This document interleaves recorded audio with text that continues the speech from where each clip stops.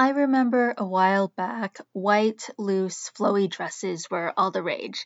Those that weren't fond of these loose dresses called them flour sack dresses because they looked a bit shapeless, as if one were wearing a flour sack. Clearly, they didn't know much about the history of flour sack dresses. Way back during the 1800s and earlier, flour was transported in wooden barrels. Barrels can get a bit expensive, and during the American Great Depression of the 1930s, flour manufacturers chucked them in favor of cotton sacks. Cotton was cheaper than wood. In fact, the market was oversaturated with cheap cotton. Now, flour can be pretty heavy, and they come in 100-pound loads.